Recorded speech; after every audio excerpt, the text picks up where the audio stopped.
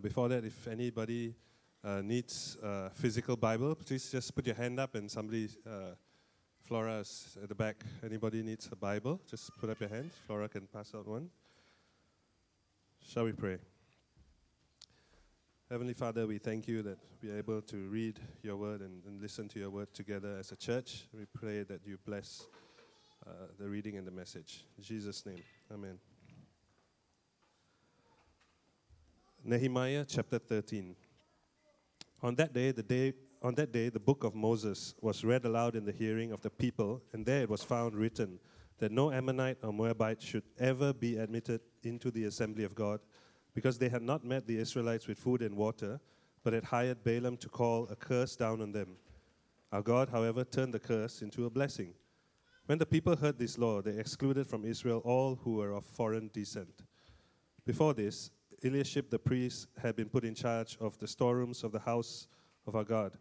He was closely associated with Tobiah, and he had provided him with a large room formerly used to store the grain offerings and incense and temple articles, and also the tithes of grain, new wine, and olive oil prescribed for the Levites, musicians, and gatekeepers, as well as the contributions for the priests.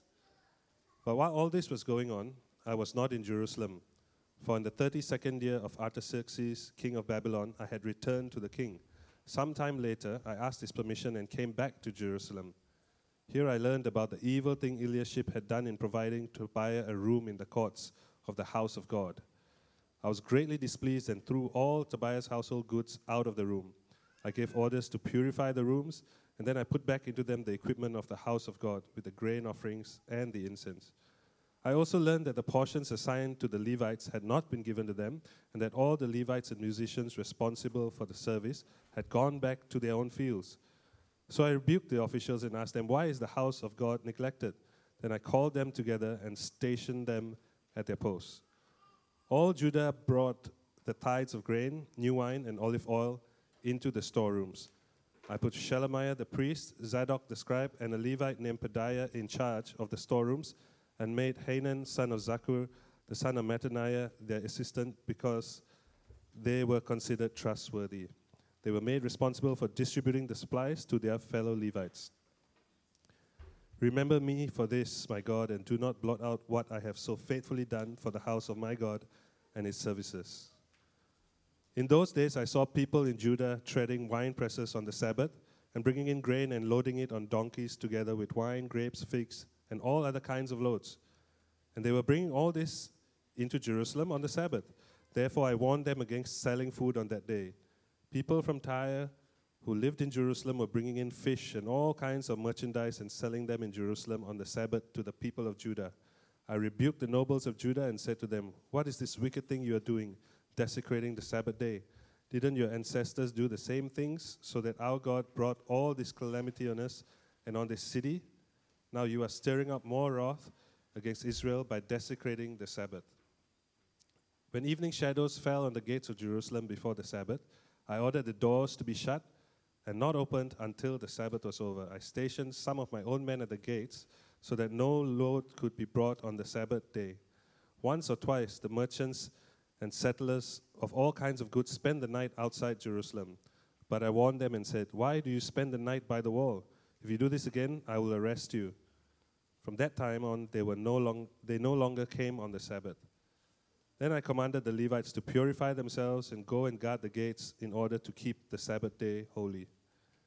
Remember me for this also, my God, and show mercy to me according to your great love. Moreover, in those days I saw men of Judah who had married women from Ashdod, Ammon, and Moab.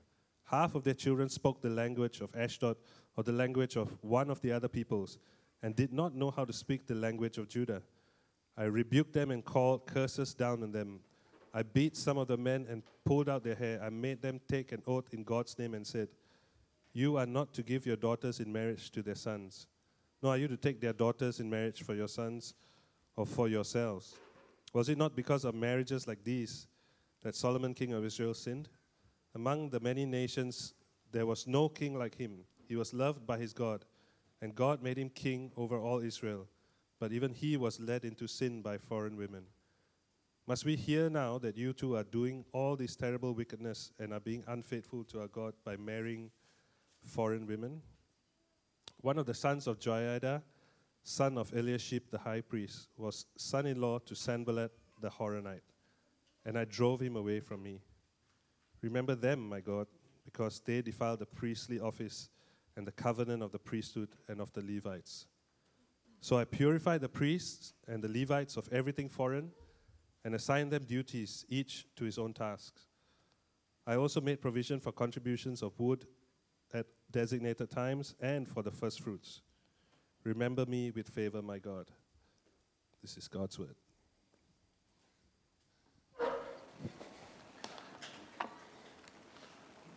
Well, keep your Bibles open on Nehemiah 13. We'll be looking back at that passage. And if you don't have your Bibles with you, it'll be coming up on the screen as well. We all have things we want to change about ourselves, don't we? Things that, we wish were different. When I asked this question to my life group earlier this week, we had a lot of different replies. They range from things like, I wish I could read more, to things like, I wish I was taller so I could dunk. I won't tell you who that was. Peter tried. We all want different things, don't we? I don't know what it is. We want to eat healthier. We want to exercise more. We want to be more disciplined. We like to have more self-control. We love to be able to sleep on time. We love to not be so addicted to our phones. We'd love to be able to not shout at our kids and just lose it at our kids. We love to be able to not be so tempted by sin, to not be so proud. There are a few from my list. I wonder if any of those resonate with you. Friends, we want to change, but I think we all know that real change is so hard, isn't it? It's so difficult.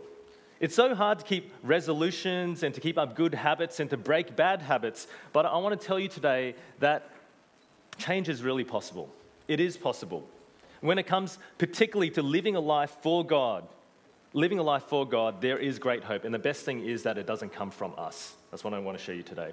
So just to set the context of where we're at, we have a reading from the book of Nehemiah. And what's happened is that the exiles, the nation of Israel, they've been exiled and they're coming back to their homeland to rebuild. They rebuilt the temple. They rebuilt the walls of Jerusalem, the city slowly being restored. And what's happened, as Pastor Matt told us last week, is that they've all gathered together after this has happened and they've heard God's word being read out. The scriptures are being read out by Ezra, the priest, and the other priests there. And what happens is the people, as you can see, they weep. They weep because they've realized all the things that they should have been doing, that they haven't been doing. They haven't been following God's ways. The priests tell them, let's celebrate God's goodness. So they do celebrate. But then in chapter 9, the next chapter, there comes an appropriate time of confession, weeping, being broken before God as they keep remembering the times that they failed over and over and over again, but also remembering God's grace to them over and over and over again. And the end of chapter 9 actually ends with a commitment, a promise to God that we will change our ways. God, we're going to do this. Sort of like a New Year's resolution, a commitment that things are going to change. And we're going to see what they commit to. So our point 1, the commitment. God's people actually commit to 3 different things. The first one is this, no intermarriage. So this is from Nehemiah 10, so just have a look on the screen. Nehemiah 10, verse 30. We promise not to give our daughters in marriage to the peoples around us or take their daughters for our sons. And this is the first promise, no intermarriage. This is important because over and over and over again, God's people have been led astray by following the gods of foreign nations. It isn't that God is racist, he doesn't like other nations. Right from the start, he's had a picture to include all nations in his blessings. This is a concern for the welfare of the people and a concern for his own glory. As people are unfaithful, over and over again, they've been following the false gods of Moab, Ammon, Ashdod, Egypt, all the nations around them. They were unfaithful. They abandoned God. And this was a serious sin. So the people committed to not intermarry, to stay devoted to God, a great commitment. The second commitment they made was this, keeping the Sabbath. Let me read to you from Nehemiah 10, verse 31. When the neighboring peoples brought merchandise or grain to sell on the Sabbath, bring merchandise or grain to sell on the Sabbath, we will not buy from them on the Sabbath or on any holy day. Every seventh year we will forego working the land and will cancel all debts. Now, the Sabbath was when, so they committed to keeping the Sabbath. The Sabbath was a day of rest. It was a day where 1 out of every 7 days they would commit to not working, not doing anything. Instead, it was a day of worship, a day of dependence on God, a day of stopping. The word Sabbath actually means to cease, to stop. Yeah. But why was this so important? The most important thing was that it was a marker of who they were, a marker of their identity. If you didn't Sabbath as one of God's people, it was essentially saying this: I don't want to be part of God's people. I don't want to do that. I want to do my own thing. I don't want to depend on God. I don't want to be counted as one of God's people. This was really serious. So the people recommitted. We're going to Sabbath. We're going to Sabbath. That's the second commitment. The second and the third commitment was this: to take care of the temple. Let me read to you from verse 39 of chapter 10. The people of Israel, including the Levites, had to bring their contributions of grain, new wine, and olive oil to the storerooms, where the articles for the sanctuary and for the ministering priests and the gatekeepers and the musicians are also kept. We will not neglect the house of our God. Now, this was very important. The temple was the center of worship for Israel. It represented God's presence with his people. And the Levites were the tribe of priests that were tasked with caring for the temple. And they were to be provided for so they could take care of the temple, facilitate worship. In fact, the people gave 1/10 of all they had to the temple to provide for the Levites. The very best, actually, the first fruits. So you might have heard of the tithing, yeah. So the Levites could do ministry. People tithed, gave their best. But that's a commitment that they make because the temple is so important. Now, Israel commits to these 3 changes because they have a deep urgency to change. They see they haven't been living like this and they want to make things different, right? They can see if they don't change, actually, that it will actually lead to disaster. And this needs to be the starting point. Let me pause here and go, this needs to be the starting point with any real change. If we want lasting change in our lives, this needs to be the starting point. We need to actually be deeply convinced that it's necessary. We need to actually see the urgency of change. We can't just go, oh yeah, it's an optional extra. If I don't change, it's actually fine. If I change, that'll be a bonus, but it's actually okay where I am. That won't lead to change. Israel had a deep conviction. Think about this. It's like flossing. It's like flossing. I know there's a lot of dentists here, so I'm trying to help you today. We all know we should do it, right? We all know we should do it, but we don't, right? Or at least I don't regularly. It's so hard to make that change to floss every single day. It takes so much effort. But let me tell you, when I go to my dentist and he tells me, you've got another cavity, then I go and floss.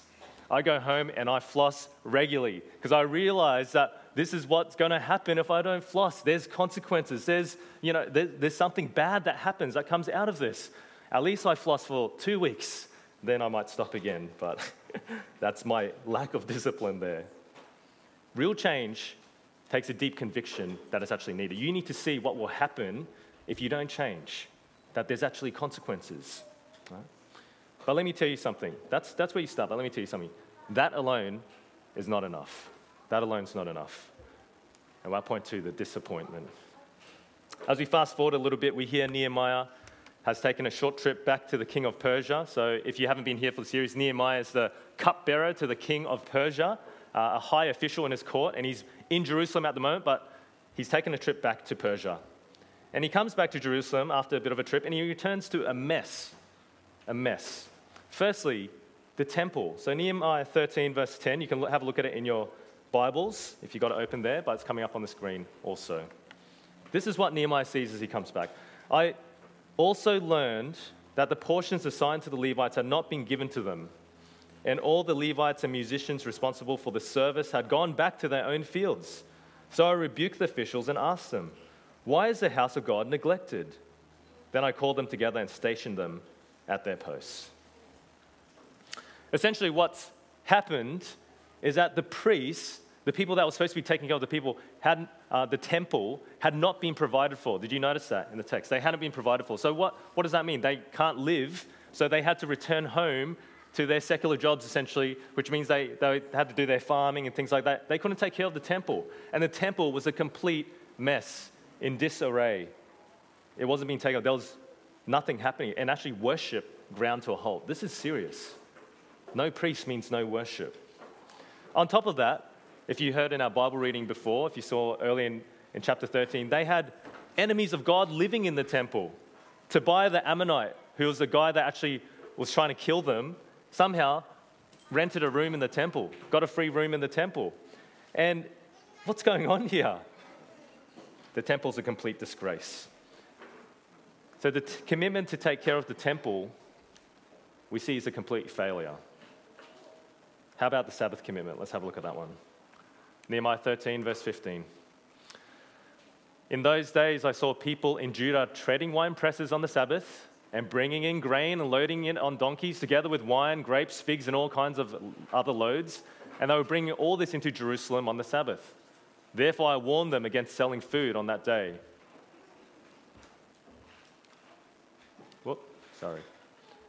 People from Tyre who lived in Jerusalem were bringing in fish and all kinds of merchandise and selling them in Jerusalem on the Sabbath to the people of Judah. I rebuked the nobles of Judah and said to them, "What is this wicked thing you are doing, desecrating the Sabbath day? Didn't your ancestors do the same things so that our God brought all this calamity on us and on this city? Now you're stirring up more wrath against Israel by desecrating the Sabbath." Here's what's going on the Sabbath. They committed to rest, to not do work. What's going on? They're making wine. They're making money, selling their goods. They're out shopping. Black Friday sales. Let's get out there.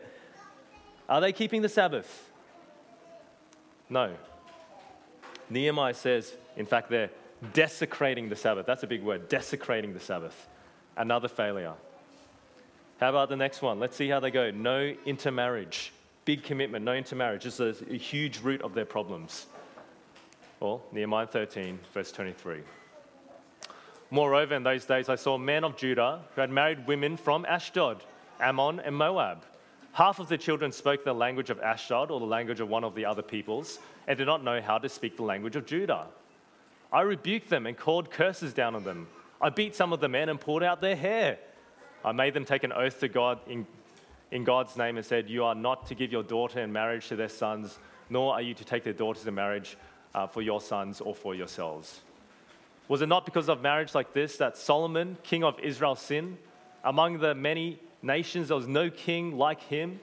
He was loved by his God, and God made him king over all Israel, but even he was led into sin by foreign women. Must we hear now that you are doing all this terrible wickedness and are being unfaithful to our God by marrying foreign women?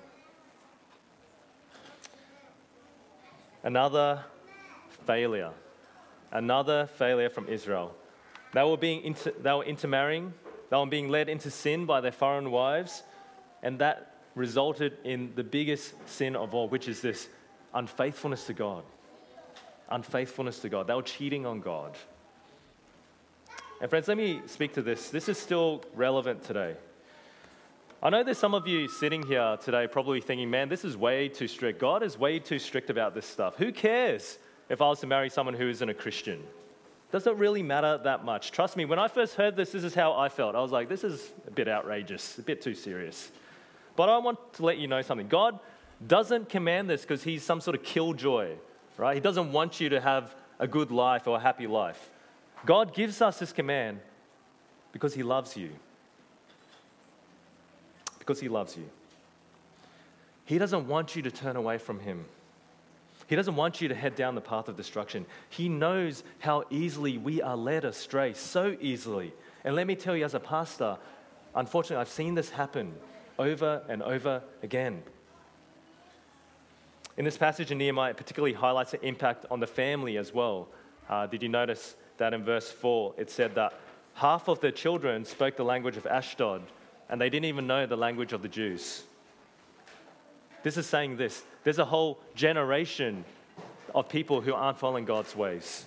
All the kids, half of them are like, they don't even know who God is. I mean, what do you expect if one parent follows God and one parent's following the God of Ashdod?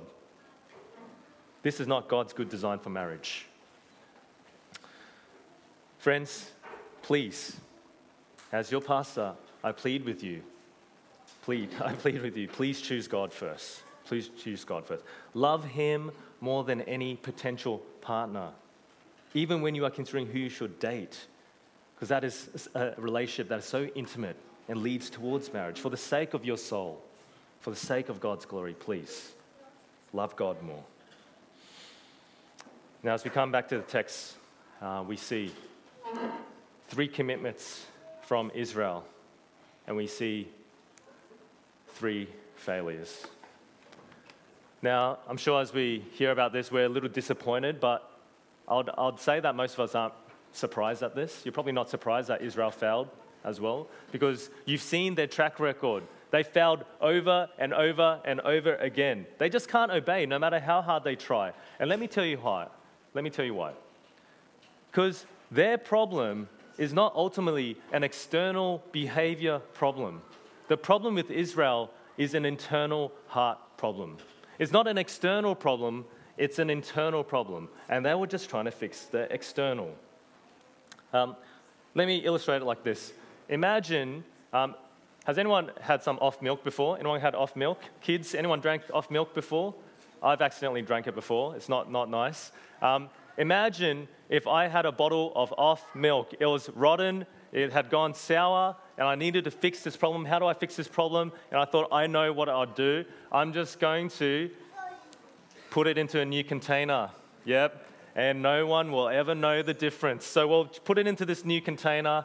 It looks good, looks nice and fresh. It's the same milk, but I put it into this new container, and then I offered it to you to drink. Would you drink that milk?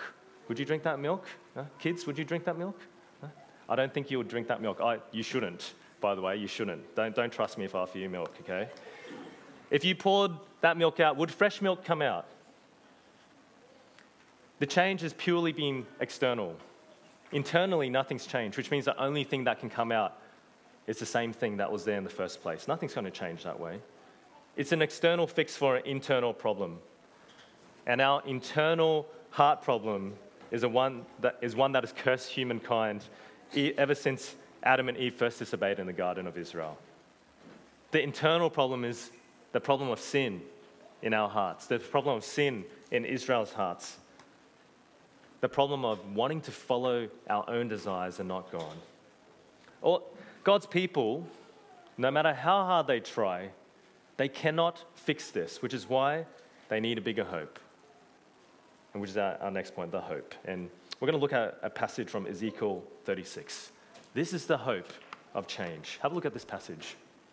This is a promise made by one of the prophets, okay? And this is a promise that Israel was reading, to God's people.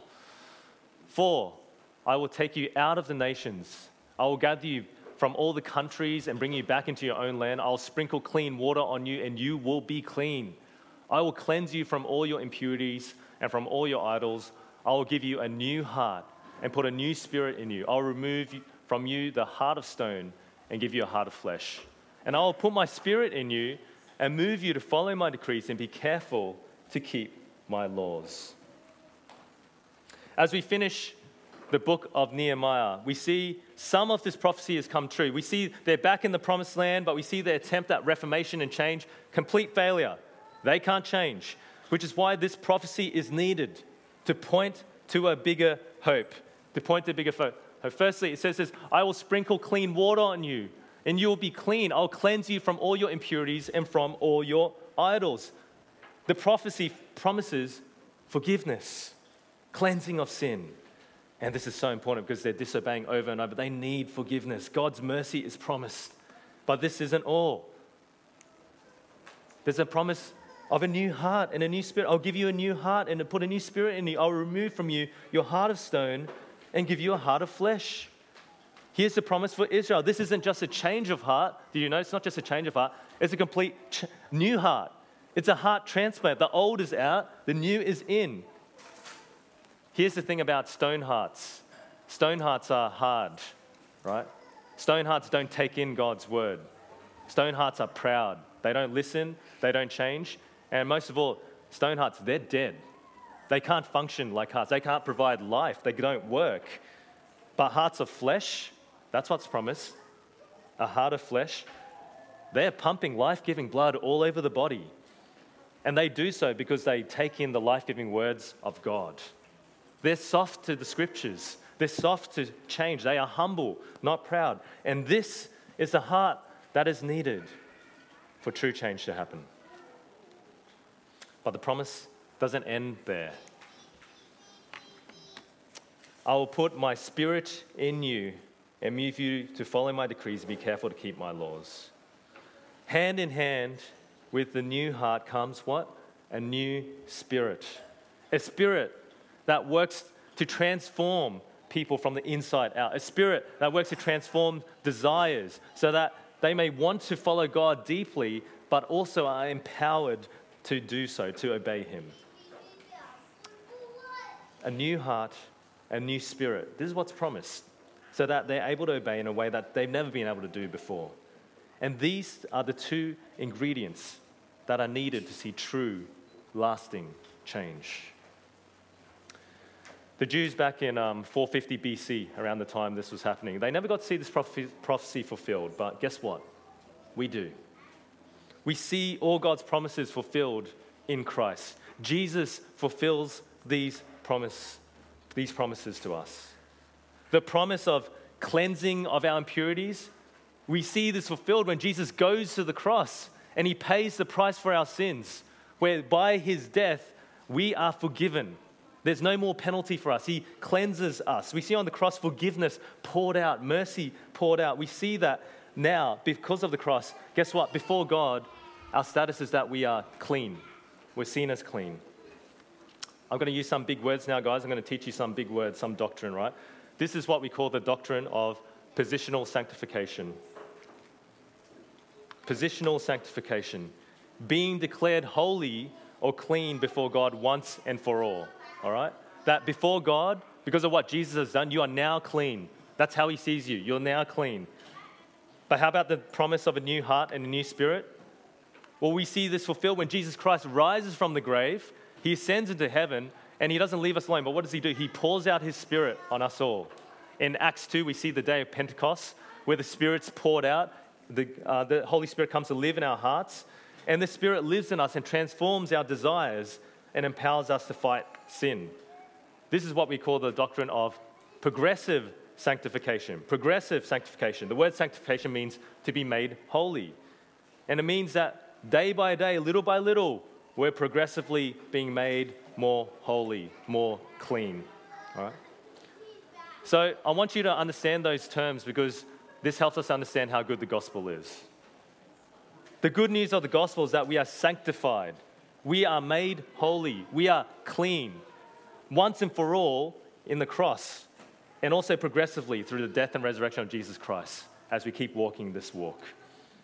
That's the good news of the gospel. But here's what I think is the problem. I'm not sure we fully believe this. I think we sort of believe the positional sanctification part. We believe that we're forgiven in Christ, that there's no condemnation for us, but are we captivated by that truth? Are we captivated by that truth? Do you actually believe that when we were at our absolute worst, Jesus came and died for us and we did nothing to earn that? Does that capture your heart? That now our position is as children of God who are clean and forgiven and dearly loved. We should be waking up each day rejoicing for that gift. That's where it starts. But where I think we really struggle is with the progressive sanctification part. I'm not sure we believe that we can really change. I'm not sure we believe we can really change. That we can resist temptation. That we can live a godly life. That we can obey God. And I get it. Our experience so often is that we fail at obeying God. We try so hard and we just keep failing. We can't stop sinning. So we read the story of Israel and we go, yep, I get it, Israel. That's just like us, right? We resonate with that story. Yeah, you're trying really hard, but you just can't quite obey God. But we need to understand something important, friends. We are not like them. We are not like them. They did not have Jesus. They did not have the once and all forgiveness of sins. They did not have new hearts. They did not have new spirits. We do. We do. Which means that we can change in a way that was never, ever possible for them. We are not slaves to sin anymore. Sin is not our master. Jesus is our Lord. And I wonder, do you really believe this? Friends, what we need to believe is this. Change doesn't come from bigger effort. Change comes from deeper dependence. Let me say that again. Change doesn't come from bigger effort. Change doesn't come from deeper dependence. We all want to change. And the way we do that often is we try harder. We grit our teeth. We clench our fists. Go, we're going to be different this year. New Year's resolution. Here's my goal. We want to stop thinking about money so much. We want to stop looking at porn. We want to stop losing our temper at our kids. We want to start reading our Bibles. We want to start sharing about Jesus, being brave enough for that. We want to fully put God at the center of our lives, but it seems like we just can't do it. And I wonder if that's because we're depending too much on our own power and not enough on God's power. If you are a follower of Christ, remember this. You have been forgiven. You have been given a new heart. And the Holy Spirit lives in you. The Holy Spirit lives in you. This is the same Spirit that raised Jesus Christ from the dead. Imagine what he could do for your life if you've just depended on him more. Friends, it's a weird thing, isn't it, that as Christians, we're fully happy and convinced that we're saved by grace, that we do nothing, when it comes to being saved. But then when it comes to actually changing ourselves, then God's sort of out of the picture. We're just like, don't worry about that. We're saved by grace, but we are changed by grace as well. God needs to be the one that changes us. Change doesn't come from bigger effort. Change comes from deeper dependence. Now, I'm not saying be lazy, okay? God calls us to be active in this sanctification process. He calls us to put off the old, put on the new. I'm also not saying that we will achieve perfection this side of heaven. We won't be perfect this side of heaven. We will stumble and fall. But I want you to know something. I want you to know that you can change. You can change. And God wants you to change. I'm convinced of this because he's given you a new heart and a new spirit. God wants you to change. And you can take hold of this power, the Spirit living with you through prayer. Not just occasional flippant prayer, but deeply dependent prayer. Prayer is saying this to God. God, I want to change, but I can't do this by myself. I need your help. And guess what? He promises to give that to you. Let me finish on this verse. One of my favorites, actually, Hebrews 4.